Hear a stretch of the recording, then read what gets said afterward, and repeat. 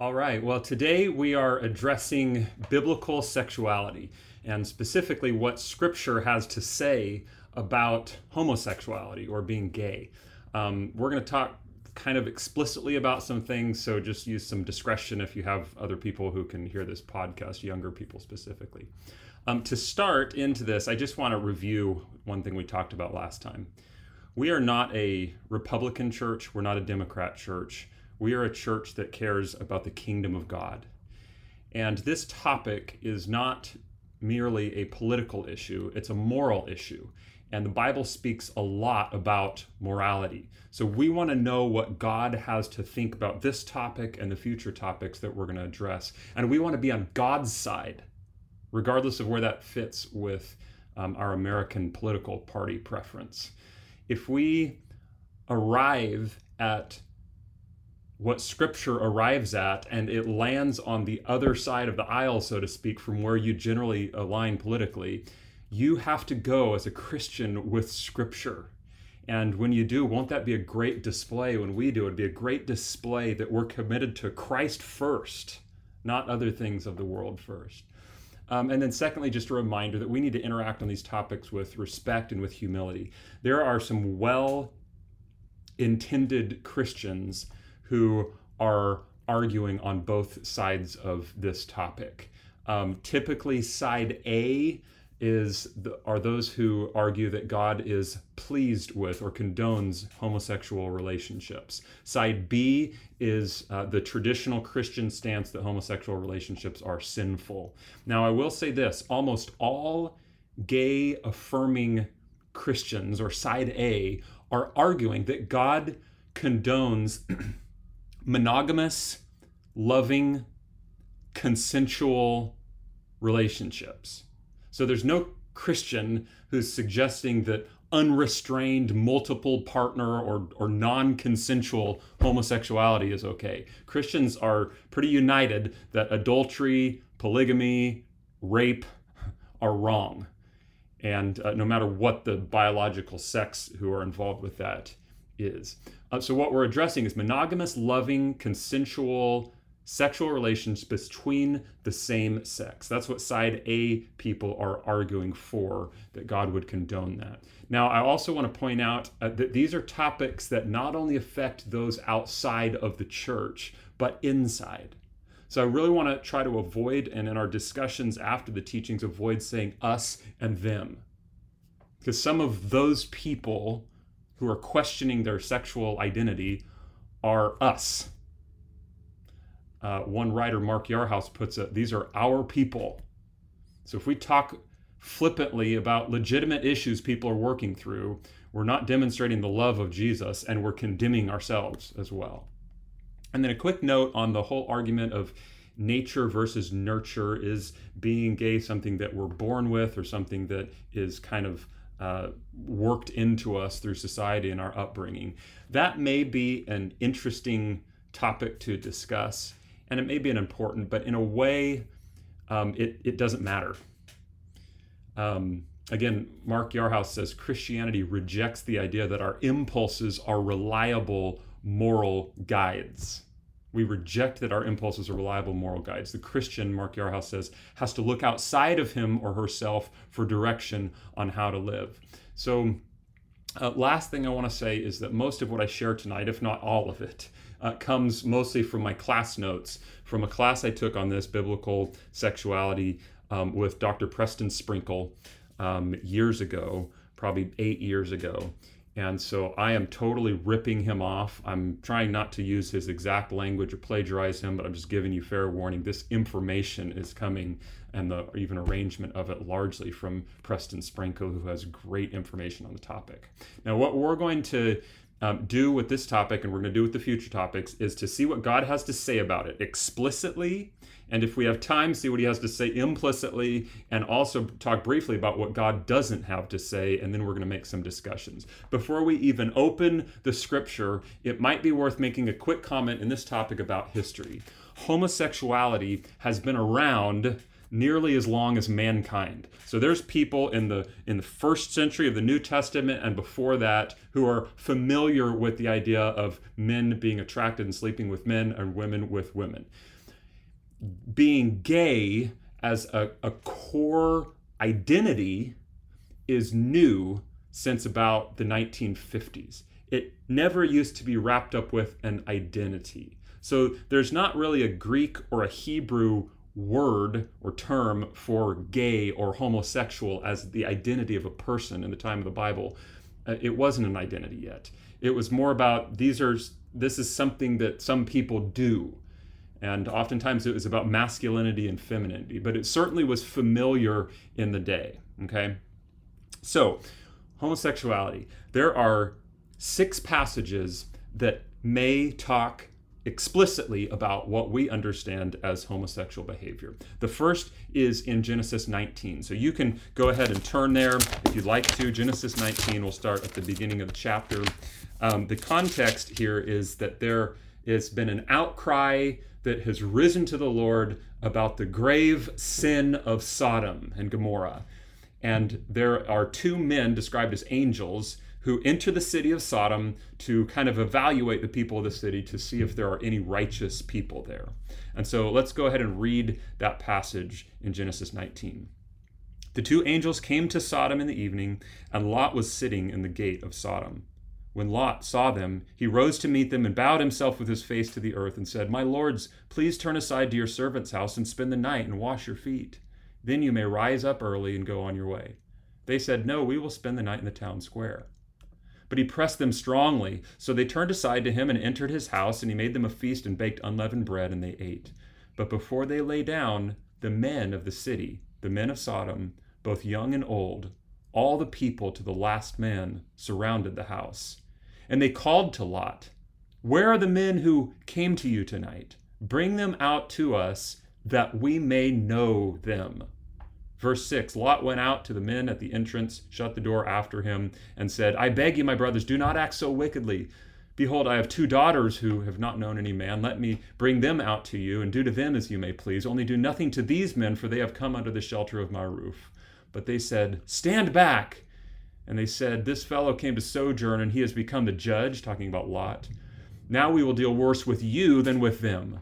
Then they pressed hard against the man Lot and drew near to break down the door. But the men reached out their hands and brought Lot into the house, the angels that is, and with them, and shut the door. And they struck with blindness the men who were at the entrance of the house, both small and great, so that they wore themselves out, groping for the door.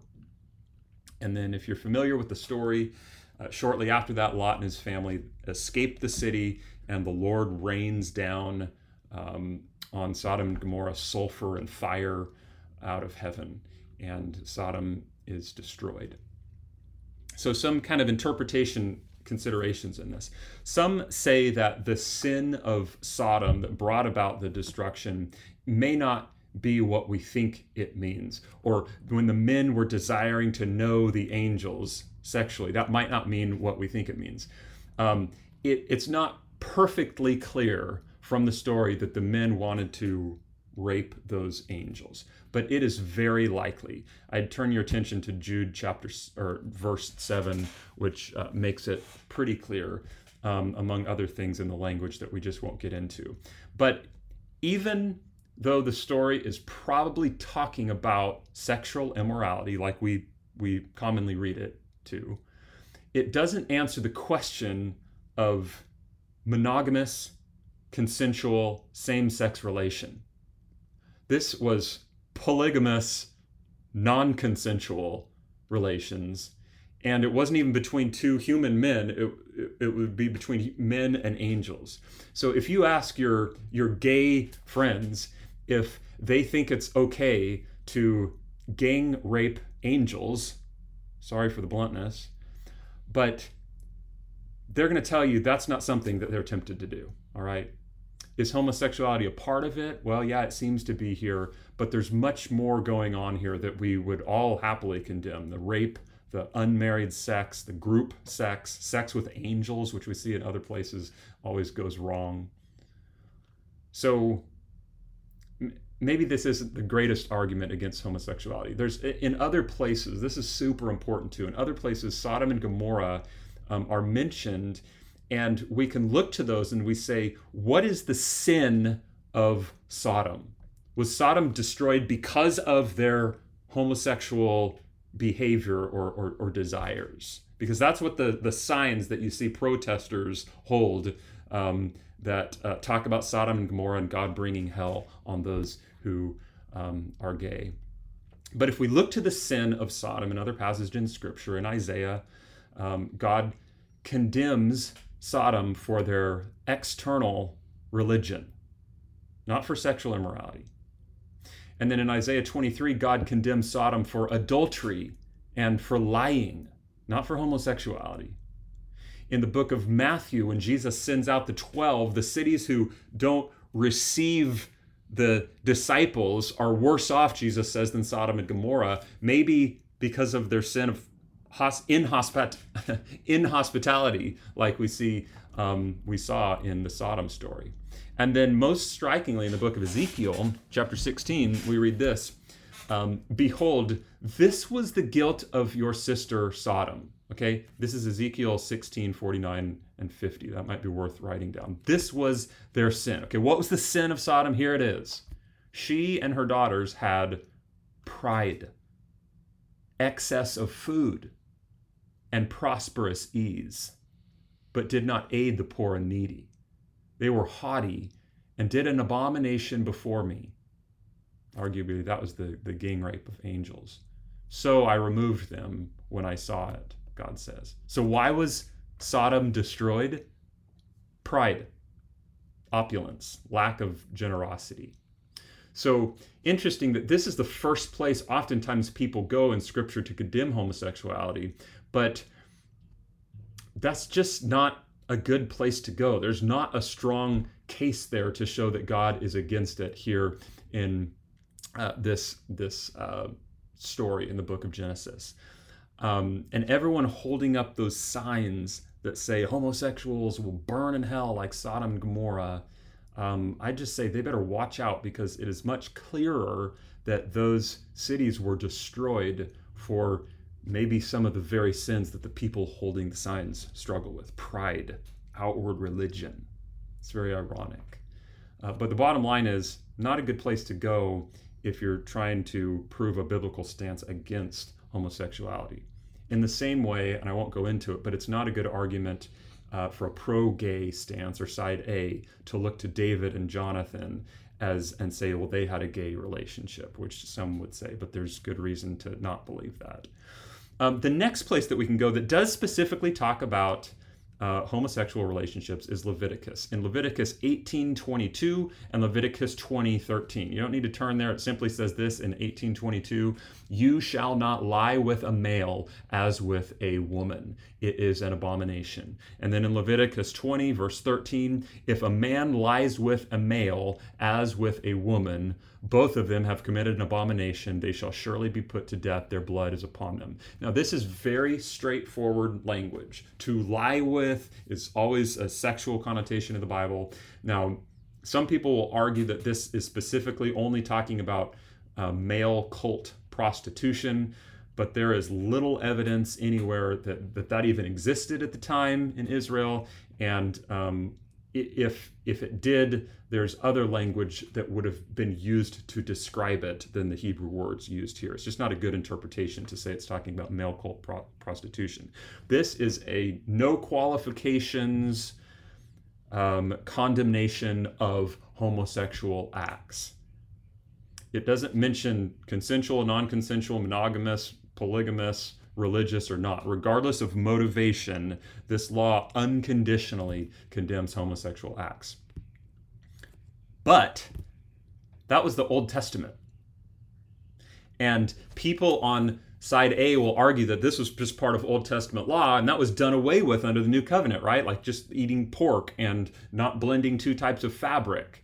But we actually do, if you think about it, uphold much of the Old Testament commands, especially many of the commands that are surrounding those Leviticus 18 through 20 passages. We still uphold the incest. Yeah, it's still wrong. Adultery, still wrong. Child sacrifice. These are all things mentioned in Leviticus 18 through 20. Wrong. Bestiality, theft, lying, oppression. They're all still wrong. So just because we can find one command here and there that no longer need to be upheld, that doesn't necessarily eliminate the rest of the commands, unless we have specific reason to do so, like eating pork. So we get to the New Testament and God tells Peter that he can now eat anything. There's no animal that's unclean to eat. So we still uphold Old Testament law in a lot of ways, so long as it's not changed under the New Covenant. And as we'll see, same-sex behavior seems also to be prohibited in the New Testament. So turn to Romans chapter 1. This would be a good place to turn. Romans chapter 1. And let's begin in verse 21. For although they knew God, they did not honor him as God or give thanks to him, but they became futile in their thinking, and their foolish hearts were darkened. Claiming to be wise, they became fools, and exchanged the glory of the immortal God for images resembling mortal man and birds and animals and creeping things. Therefore God gave them up to their lusts of their hearts, to impurity, to the dishonoring of their bodies among themselves, because they exchanged the truth about God for a lie, and worshipped and served the creature rather than the Creator, who is forever blessed. Amen. And then the key portion right here is in verse 26. For this reason God gave them up to dishonorable passions, for their women exchanged natural relations for those that are contrary to nature. And the men likewise gave up natural relations with women and were consumed with passion for one another, men committing shameless acts with men and receiving in themselves the due penalty for their error. And since they did not see fit to acknowledge God, God gave them up to a debased mind, to what ought not to be done. They were filled with all manner of unrighteousness. And he lists a ton of manners of unrighteousness. And though they know not God's righteous decree, in verse 32, that those who practice such things and deserve to die, they not only do them, but give approval to those who practice them. Now, regardless of your view on the topic, everyone agrees that what's being described in Romans 1 is wrong, or is sin. So the question comes up is, well, what is this particular sin? What's the meaning in verses 26 and verses 27 of nature, or natural relations, or contrary to nature? So you might assume that contrary to nature would mean contrary to how God has designed things, contrary to God's will. But others argue that it means against the norm, or in an unusual way, or against social custom. So in a world where same-sex behavior is generally viewed as okay, like our world and culture, then it's not contrary to nature, relatively. Some, like Matthew Vines, also argue that it may refer to a heterosexual person who for some reason chooses to behave in a homosexual manner, or a homosexual person who chooses to behave in a heterosexual manner. That is to say, we shouldn't go against how we would normally act, or against our nature. Okay. The problem with this is that Paul is clearly using an argument not based on social custom, but an argument for all time. So if you look at the context, he's talking about humanity in general from the beginning of creation. If you see that in verse 20. So nature is the created order of things, how they have always been, and it spans for all of time. And not only that, but Paul is using here in Romans 1 standard language for the day, that contrary to nature, whatever it is in the Greek. Many contemporaries outside of Scripture even understood that to mean contrary to the created way. I could provide a list of those people, the Greek and Jewish quotes from that day, that understand that it doesn't mean social customs, it means to the created way. So he's going along with the common belief and language of his day, that natural relations, the created way, or heterosexuality, were broken by sinful people in homosexual relationships. So Romans 1 really is the clearest biblical non-condoning or condemnation of the homosexual lifestyle, along with many other sins that we see listed in verse 29 to 32. Another place that we can go There's two more quick ones in in 1 Corinthians 5, chapter 9. 1 Corinthians 6, verse 9. It says this, or do you not know that, in fact, you can turn there if you want, 1 Corinthians 9, I keep saying that, 1 Corinthians 6, verse 9. It says this, or do you not know that the unrighteous will not inherit the kingdom of God? Do not be deceived, neither the sexually immoral, nor idolaters, nor adulterers, nor, here it is, men who practice homosexuality, nor thieves, nor the greedy, nor drunkards, nor revilers, nor swindlers will inherit the kingdom of God. Again, everyone agrees that this is a list of wrong practices or sin. The question is, what's the definition of men who practice homosexuality? Again, there's not a word in the Greek that translates directly homosexual, okay? Again, homosexuality existed as a concept, but not as an identity. So you can't tell it in the ESV or most translations, but this is actually two words in the Greek that we have here in the ESV as men who practice homosexuality. It's malakoi and arsenokoitai. Not exactly sure how you say those, but malakoi, malakoi, the first one, simply means soft men, kind of. Or men who kind of looked and dressed and acted in a soft or feminine manner. We might say effeminate.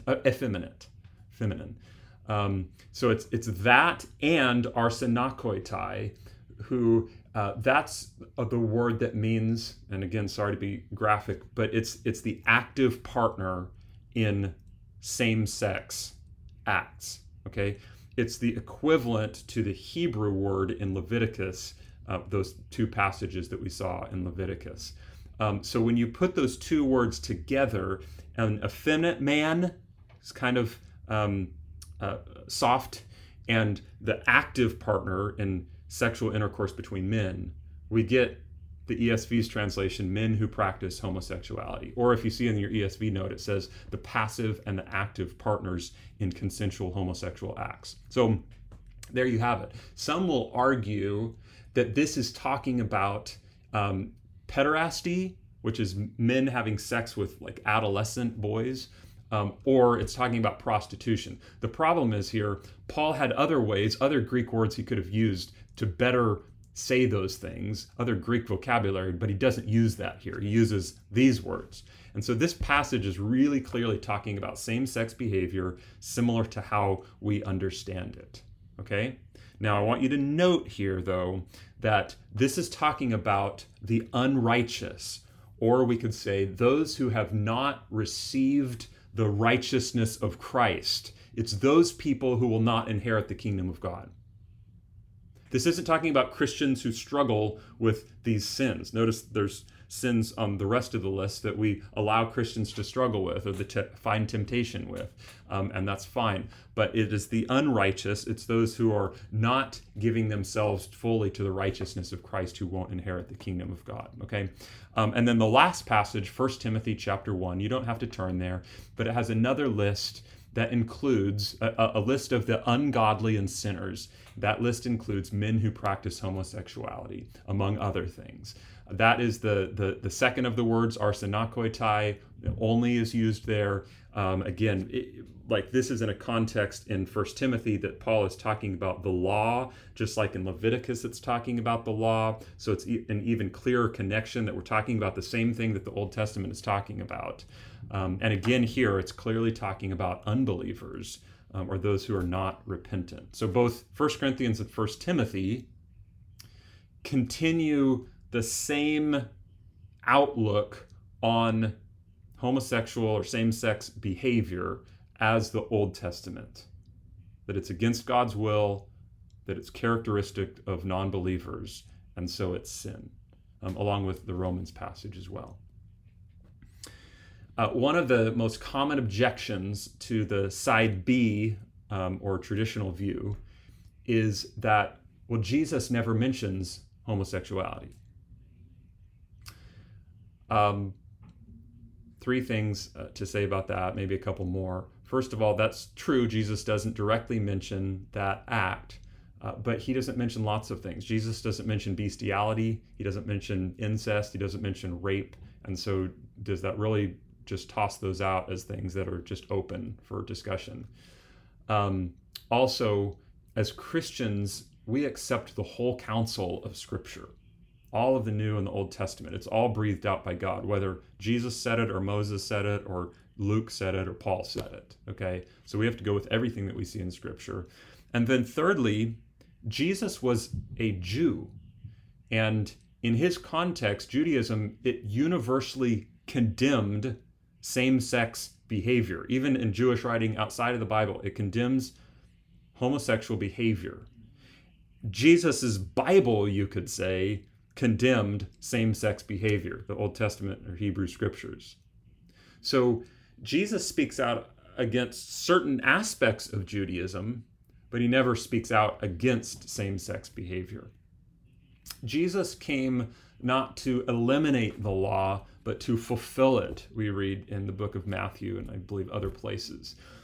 Jesus gives the true meaning of the law. So when Jesus goes against Old Testament law, he specifies it, and then he explains a better understanding, a clearer understanding of it. And oftentimes he either goes more liberal or more lenient, like on the dietary laws, and often he goes more conservative or gives a stricter meaning to it. When it comes to sexuality, Jesus doesn't go more lenient. He actually goes more conservative on the issue than his Jewish roots. He's more strict than Moses on divorce in Matthew chapter 19. He's more strict in his definition on adultery, that it even includes lust, we read in Matthew 5. So Jesus, that he doesn't mention same-sex behavior, it kind of actually works against the point that that person's trying to make, because if in fact Jesus had something to change from the Jewish assumptions, he would have said it, but he didn't mention it because he didn't have to. He wasn't departing from those roots. And we could even infer from the kind of trajectory of his sexual ethic that if anything, he's becoming more strict, not more lenient in regards to sexuality. So just kind of in summary of these passages, this is a super quick, obviously, flyby. There's much, much more to say.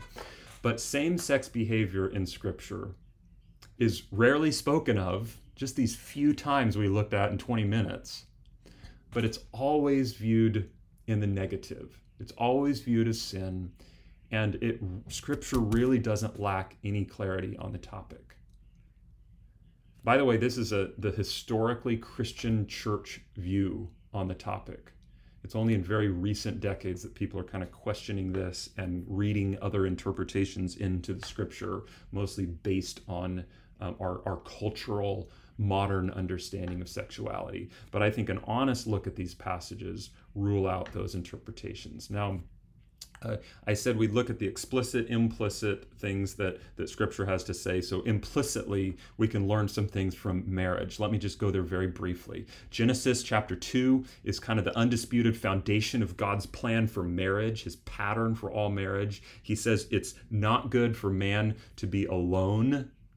When he says that, he could have just started to make more men out of the dirt, but instead he makes someone who is the same but different than Adam, out of Adam's side. He says, I'll make a helper fit for him. Fit for also could be translated as corresponding to. There's two Hebrew words used there. One of them means as or like, and the other means opposite or against. So it's these two Hebrew words used side by side. This is the only place in Scripture, a helper fit for him. So like but opposite. So a helper who's the same but different. Very interesting how that's posed, but very important for our discussion.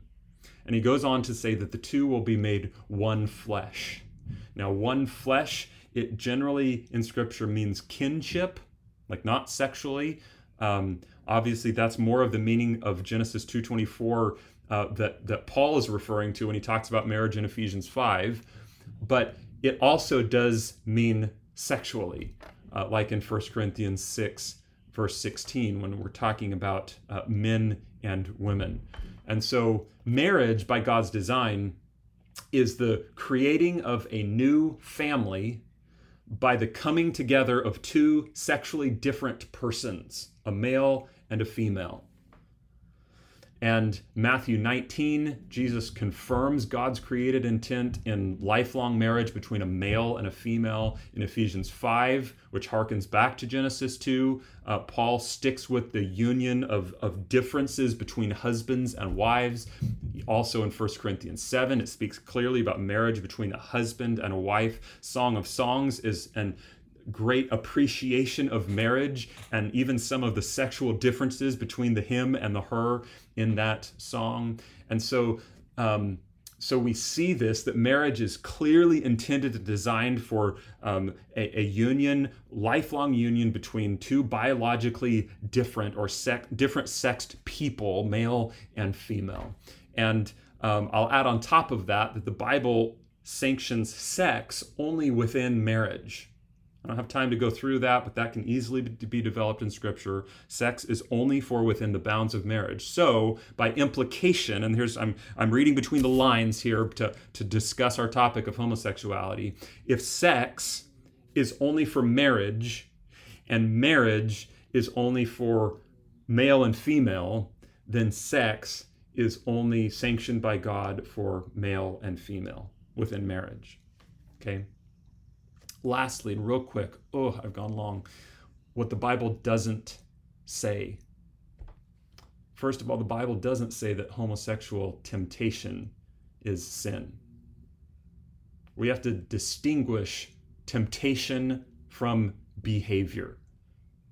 So somebody might be sexually attracted to others of the same sex, but like with any temptation, that person may choose to walk in obedience to Scripture through that temptation. We all are tempted in many ways, right? And by the grace of God, we choose in those moments not to sin. There's plenty of people in the church with same-sex attractions who are choosing to walk obediently with the Lord in the power of the Holy Spirit. Another thing that I would like to say that Scripture does not say is that homosexuality should be given particular focus as a sin. As we've seen, it's only mentioned 5 or 6 times in the entire Bible. At local church fellowship, we don't address same-sex behavior often in our teaching. I can only think of one other time years and years ago in LA, because the Bible doesn't often teach it, and we just teach what the Bible has to say. We have a lot of other topics and a lot of other types of sin to talk about that Scripture teaches much more thoroughly about. In Leviticus and 1 Corinthians and 1 Timothy and Romans, we see, hey, homosexuality, this is in a long list of other sin, okay? So what are we doing focusing on it? And then another thing that I'd like to say is not in Scripture is that homosexuality is kind of the scarlet A, right? Instead, homosexuality, it's one of many sinful lifestyles that the Lord can and does redeem. Such were some of you, Paul says in 1 Corinthians 6. But he says, you were washed, you were sanctified, you were justified in the name of the Lord Jesus Christ and by the Spirit of God. For those with same-sex attractions, to live obediently doesn't necessarily mean to become heterosexual, but it might mean living in a chaste life. But the Spirit of God is able to do that in the believer, okay? And then just one final thought, kind of pastorally here. We have drawn so much attention as the church to the sinfulness, quote unquote, of this sin, I think to the neglect of other rampant sin. What if we concerned ourselves also with some of the many other sins that we see in those lists? Romans 1 says they were filled with all manner of unrighteousness, evil, covetousness. Does anybody struggle with desiring what other people have? He says they're full of envy. Does anybody struggle with jealousy? Listening? Strife? Anybody struggle with quarreling? They're gossips. Gosh, how easy we can overlook some sin and focus in on another. And we tend to overlook the sin in our own lives. Slanderers. You ever say anything about somebody that's insulting? Disobedient to parents? I mean, come on. Look at what's in these lists. And how about those actual named sins of Sodom in Ezekiel 16? Pride, excess of food, prosperous ease, not aiding the poor and the needy. God forgive us when we look down our nose at people who are really no different than ourselves. We all need washing, sanctification, the justification of the Lord Jesus Christ through the Holy Spirit. Now we'll go to our discussion.